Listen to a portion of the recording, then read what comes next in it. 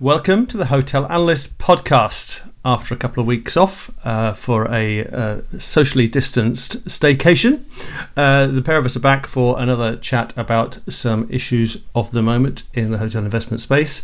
My name's Chris Bound, the editor at Hotel Analyst, and I am joined by Andrew Sangster, the editorial director of Hotel Analyst, and we're picking up on three stories that we've been taking a closer look at in the last few days. First off, we're going to take a look at what could end up being the hotel story of the summer, or indeed of the coronavirus lockdown in the UK. What's going on at Travelodge? So a quick summary of the Travelodge story so far. So Travelodge in the UK, it's the country's second largest budget hotel brand, a little behind its slightly more expensive peer Premier Inn. The Travelodge OpCo is actually owned by private equity investors, and they lease all of their properties from a mix of large and small landlords. During the UK lockdown, the OpCo's owners said they would not pay their quarterly rent as they could not afford it, something several of their landlords loudly disputed. However, they did default on their quarterly payments and then launched a proposal to pay discounted rents for this year and next via a structure called a CVA, a procedure that's normally used to save a struggling business with too many outlets that wants to close some down. So to win support for the CVA, the brand owners offered several concessions to the landlords, including the promise of lengthened leases and potentially a little profit pot to share down the line. During negotiations, they were also forced to offer landlords a lease break option, which could be exercised during the next 6 months or so. Now, when we last talked about this, there was a feeling that as the landlords had grudgingly accepted the terms of the CVA, few of them would take the risk of considering a plan B. How wrong we were. Here is a potentially golden opportunity to break into the UK economy hotel space at scale, and so have been offers aplenty from all manners of brands. Some you'd recognise, others you wouldn't. And Andrew, you've been eyeing the form of the front runners in this exciting race. So who's tipped to win? Yeah, it could. I mean, in all honesty, I think it still could be Travelodge. Okay. They will hang on to most of them. Perhaps I've over-egged it. We'll wait and see. But yeah. If people are going to jump ship, as it were, the hottest ticket seems to be a Go, which is Accor, Gullwing and Oasis, hence an acronym formed from those three. Accor, obviously, everyone knows, biggest hotelier in Europe. Gullwing is a new vehicle. Gullwing Hospitality is a new vehicle formed by Lionel Benjamin, who used to be the hotels director at Topland. And he left at the beginning of the year, and has been doing a bit of consultancy work until he fell into this particular groove. And then the O is Oasis Holdings, which is owned by Viv Watts, who is the organiser of the Travelodge Owners Action Group, which represents the equivalent of 400 Travelodges across a number of owners.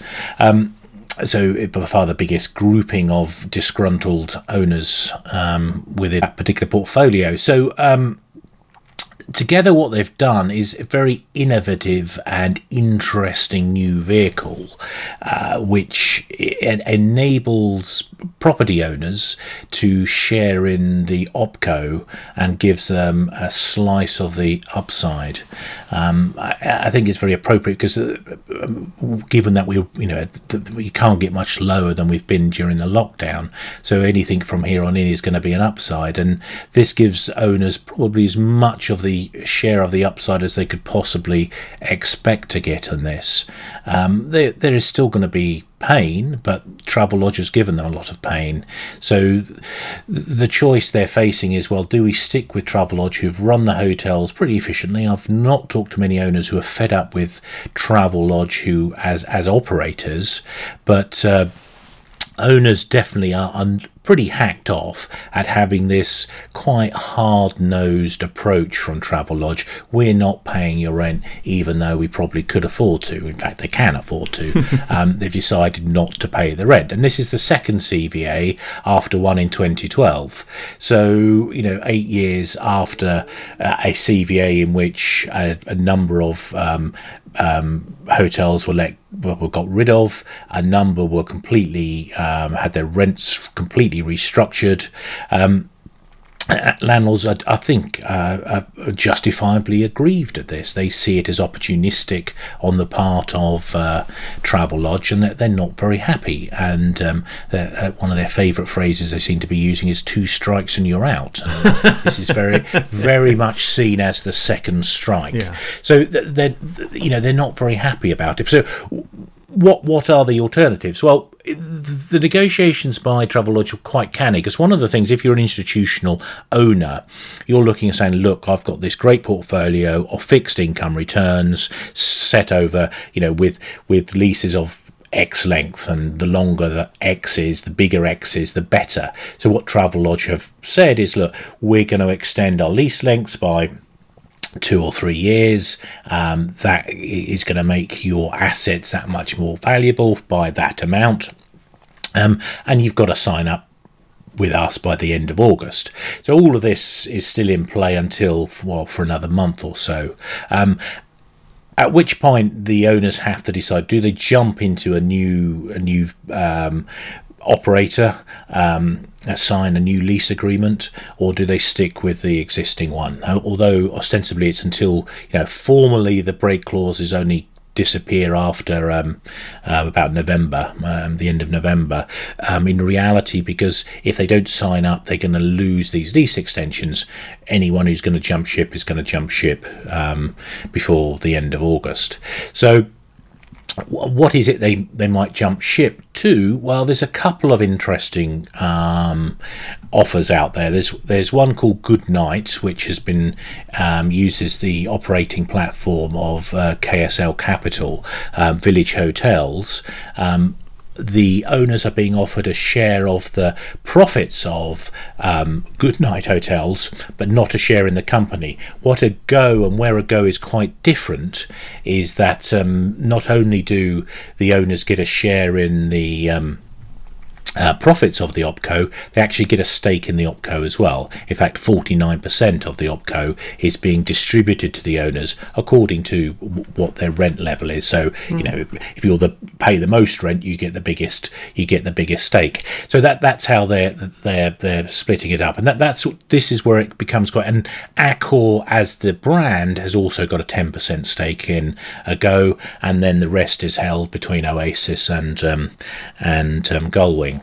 So, and if you look at the numbers, and there's some worked numbers which Go have put out in their presentation, which we got hold of, which they gave to owners, and there's certainly a significant potential upside, 10% plus, in terms of total returns if they switch and jump. But of course there are risks with that. I mean, you've got a proven thing with Travelodge, they can do it, and you've got a risk here with this new entity. But how much of a risk is it? You've got Accor are signing franchise agreements, but they're also doing a sort of manchise thing as well, which is a management role for 12 to 24 months just to bring these properties across.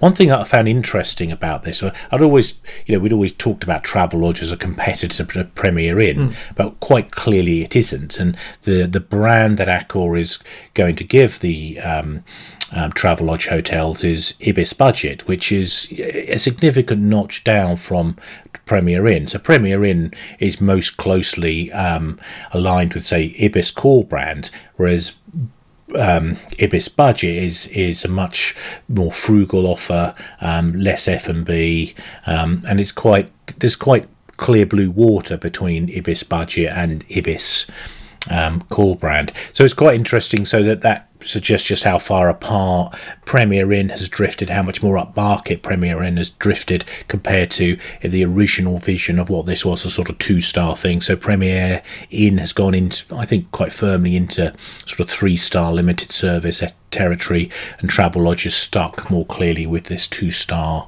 kind of area, if stars have any meaning today's world. And of course, one of the other things that Premier Inn did was stir the pot a little bit by insisting they were going to pay all their rent in full, on time, all the way through the lockdown. So yeah, no, absolutely. And in terms of covenant strength, etc., that it should give them a keener yield as they go and sort of sign up any future leases. But what I think the key point that comes out of this for me is whether or not it happens. It's just how ready institutional investors are to embrace operational real estate and actually take a slug of the OpCo income. Much more ready than I actually anticipated. And in fact, we'd been banging the operational real estate drum for a good few years, and we'd created the Operational Real Estate Festival, which should have taken place this June. But despite being big believers in it, I'm still struck by just how far everybody has shifted. And I think that adage that what COVID has done has accelerated trends, and it's really accelerated it to the extent where this is, a quite viable offer here. Both Good Nights and Ago. I would say Ago is the leading candidate, but certainly Good Night is a possibility. I mean, IHG have been in there. They fell a little bit short because there's worries in terms of Avid. There isn't any Avids in Europe at the minute. So, what brand strength is that really going to offer? And Marriott were a little bit reluctant to stick their hands in their pocket and come up with key money and that kind of stuff. So we understand. But, and there's a bunch of other people like Magnuson and others who are in there as well. But it does seem that Ago are the ones. If anybody's going to do it, it's going to be Ago. But as even Lionel Benjamin said to me, it's by no means a slam dunk. It's that there is still significant areas of risk in this, and probably we're talking about not much more than 100 or so out of the 500 plus travel lodge properties, which will move across. So helpful to Accor. It would raise their presence in the UK, just about perhaps put them into sort of number 3 territory in the branded budget. So overtaking Express, if they got that, if you lob together all of the different Ibises, there's 3 main Ibis brands or variants of the Ibis brand, which is the Ibis core brand, but there's the Ibis Styles, which is the conversion brand, and this is Ibis Budget, the old Etap. And in fact, old Formula as was, I think, still kicking around.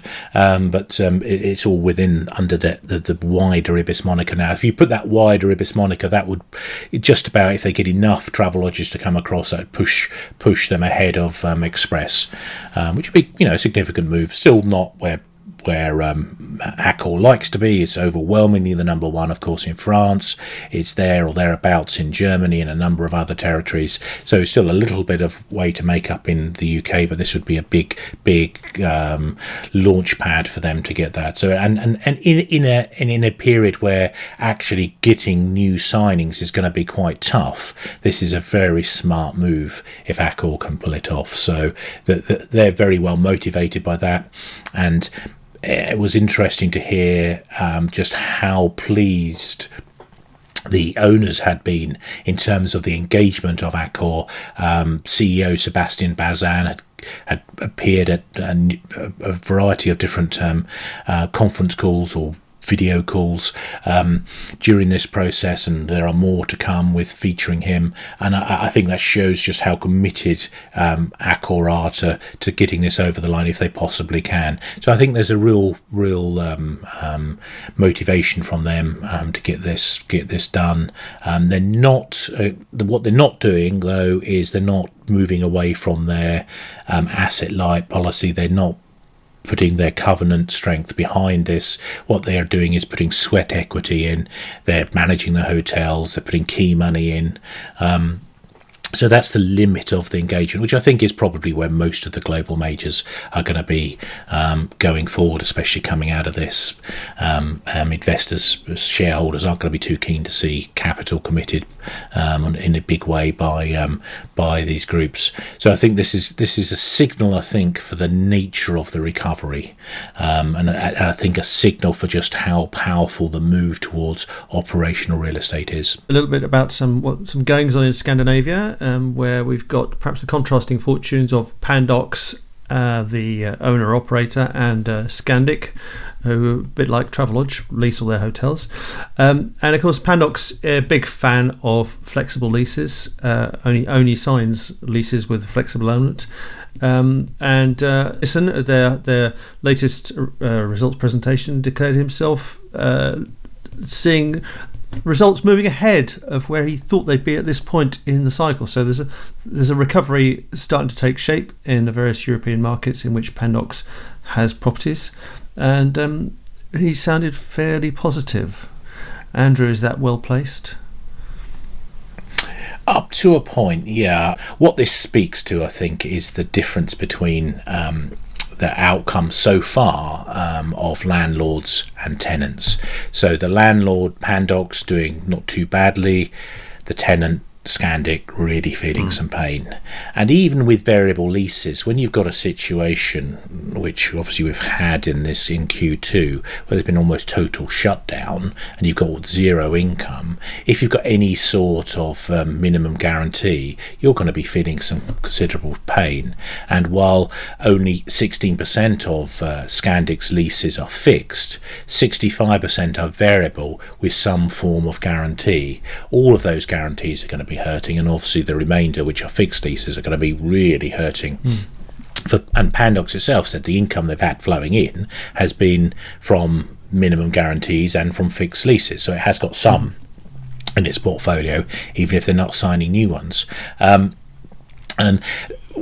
the issue as we go forward is how is this going to be? How is this pain going to be shared? And we've just talked about Travelodge, where an operator has been powerful enough to try and pass down that pain to the landlords.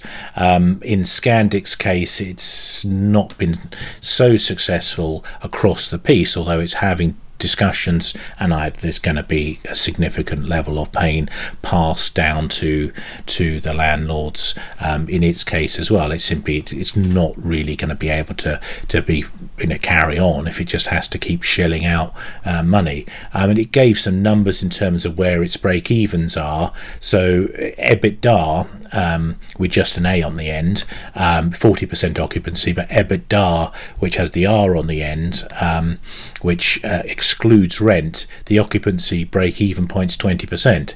So you can see, put rent in there, you've got to get another 20 percentage points of occupancy. You've got to double your occupancy level to break even. And the key one, cash flow positive, you've got to be at 50%, said Scandic. So at Pandox, they are talking, a good game, but the reality is you've got to get back up to 50% plus occupancy levels at a reasonable rate, at the normal rate, for to get back into any form of normal trade, and for things, for finance payments to be met, etc. Let alone before we start talking about, giving some sort of dividend to shareholders. So you've got to get to that level, and we are probably, well, who knows, we're months, maybe even years away from getting to that full recovery. One of the things that come out from Pandox, so they sort of talked about the different types of hotels, and there's no great shocks here for anybody. Of course, it's the economy budget hotels which are doing better. It is hotels which are reachable by car or train and have a strong leisure market which are doing better, and those which are doing really badly are ones dependent on international travellers and have a significant conference event element to their business. So the positivity that came out of the Pandox thing is based on there not being a second wave, and well, we've only got to look at the headlines at the moment, and we're seeing all too obviously just how damaging this second wave, the flare-ups which have caused the so-called air bridges in Europe, they're already being broken because of the new flare-ups in the virus. So I think, and as we go into the winter season, when everybody's expecting there to be some sort of pickup in outbreaks, I think it's going to be a tough old year or so ahead. So yeah, it's kind of, it's tough. I mean, there is some reason for hope, but and, the likes of Pandox, which is a smart and sharp operator, they're going to come out of it probably better than almost anyone, but they're still going to have their share of challenges too. And just as you were kind of alluding to there, we did a little roundup of the latest surveys, giving us some sort of a feel for what might be going to happen over the coming months in terms of the level of demand from business travellers, leisure travellers. Are people ready and willing to get out there and travelling again? Well, there seemed to be some positive sentiment in some of the surveys. There was one done by Accor in Europe.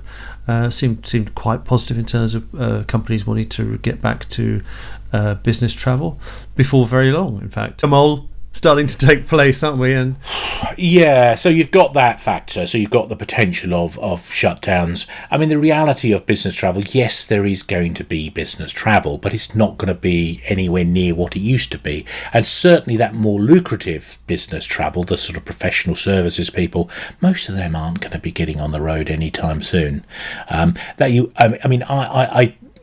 Some people are saying it's changed forever. I don't believe that. I don't think it has changed forever, because I think what will happen is people might say, oh, have a policy, it has changed, we don't need to go and visit clients as often as we used to do. But the reality is, when their rivals start visiting clients and showing that extra bit of love, even though you don't really need to, it's that demonstration of commitment. That organisation that said, oh, we're not visiting clients as much as we used to, will change its tune, because it's losing business. So we will, but it's going to be a very slow and gradual process. I mean, right now, the people back on the road, are staying at the mid-market and budget hotels. So they're contractors, people that have to be on site to deliver their services. As that bit of the markets, the bit of the economy has opened up, hotels are going to be needed for that. The lawyers and the bankers and the consultants level, where mostly at the 4-star, and if you're a Goldman Sachs banker, come over to talk about Travelodge, you're probably staying at the 5-star. Those people aren't really doing it yet, but I think that will come. That will come at some point. I hope early next year. How early remains to be seen. But I think it's going to be quite gradual, and you've only got to look at how much capacity has been taken out of the airline industry, and you're going to have to smoke something quite serious to believe that the whole thing's going to come back in a V shape. Because when you've lost more than a third of airline capacity, that lot's gone, and they just doesn't suddenly switch on. Those pilots have been let go. It takes a while to retrain. You can't bolt a 747 back together if it's been scrapped. Well, quite. No, absolutely. And well, I mean, the planes could arguably be sitting there, and they're probably quicker, but the pilots themselves take several months, even if they are fully trained pilots. If they haven't been flying, they have to go back into their sims to get retrained and all that sort of stuff. So that takes a while, and all of this, you've got all of that, which is going to be tough there. You've got a lot of companies which are looking at their P&L saying, actually, we've whacked out a huge amount of expense here on travel. I'd like to keep it that way. The finance directors are going to say, I don't, why do we need to spend so much? They're going to say, why do we need to? Unfortunately for businesses like ours, Chris, they'll also be saying, why do we need to sponsor so much as well? So there'll be all of this. It will come back, but it's just going to take a while. I'll just leave one data point with our listeners, which is just in the UK hospitality. They've got this tracker which is with CGA, and they reckon that Q2 just £4.2 billion worth of sales were in British hospitality in Q2 this year, and this compares to 34.2 which took place. So that's 30 billion of savings. Quarter. 30 billion has not gone. Have gone. Not been spent. Not been spent. It's just gone, not been spent. So, of course, it was shut down. But anecdotally, what we're seeing as things come back, it's just not too pretty. So you're talking about, we're 70% back already. And I'm thinking, well, actually, I was looking for it to bounce back even stronger. Certainly initially with all this pent up, let's go out for a pint kind of mentality. But we didn't get that. And I suspect it will fade quite significantly as we head into the autumn. That's my big fear for this, in terms of that consumer bit, in terms of what they're after. We're going to have a rip-roaring summer in British hospitality, and certainly in terms of accommodation. We're already seeing that now, thanks to the air bridges being spontaneously shut.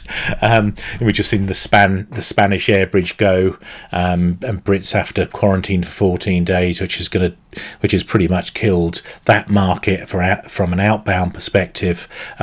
They'll be looking for holidays, in the UK now, and I know a number of people who've switched from Spanish islands to Scottish islands, for example. So you're going to see this change, and people are already talking about coastal areas. Well, yeah, I heard this morning down some Southwest hotels are currently doing 80% occupancy. Yeah, I mean, campsites are charging, hotel room rates just for a pitch. So it's grim, from the point of view that we've got under capacity, really. But so there's good news for that in the short term, but I think that will fade, and we've yet to really, to carry on being Mr. Doom and Gloom, despite my 2 weeks of holiday. I should be more chipper, but the reality, we haven't yet seen the mass unemployment. That's still to come. That horror still awaits us in the autumn, and when that kicks in, and when people, because the fact is that people have had for a lot of people, they've been sitting at home getting paid close to what they used to get just for sitting at home. It's been not too bad a time. As they lose their jobs, however, it's going to be a very different picture. And as we get to 3 million or more, unfortunately, unemployed in the UK, and we're going to see similar proportional levels of unemployment across Europe and elsewhere in the world, we're going to see a consequent drop in demand, and it's going to be a tough old few years as we come through.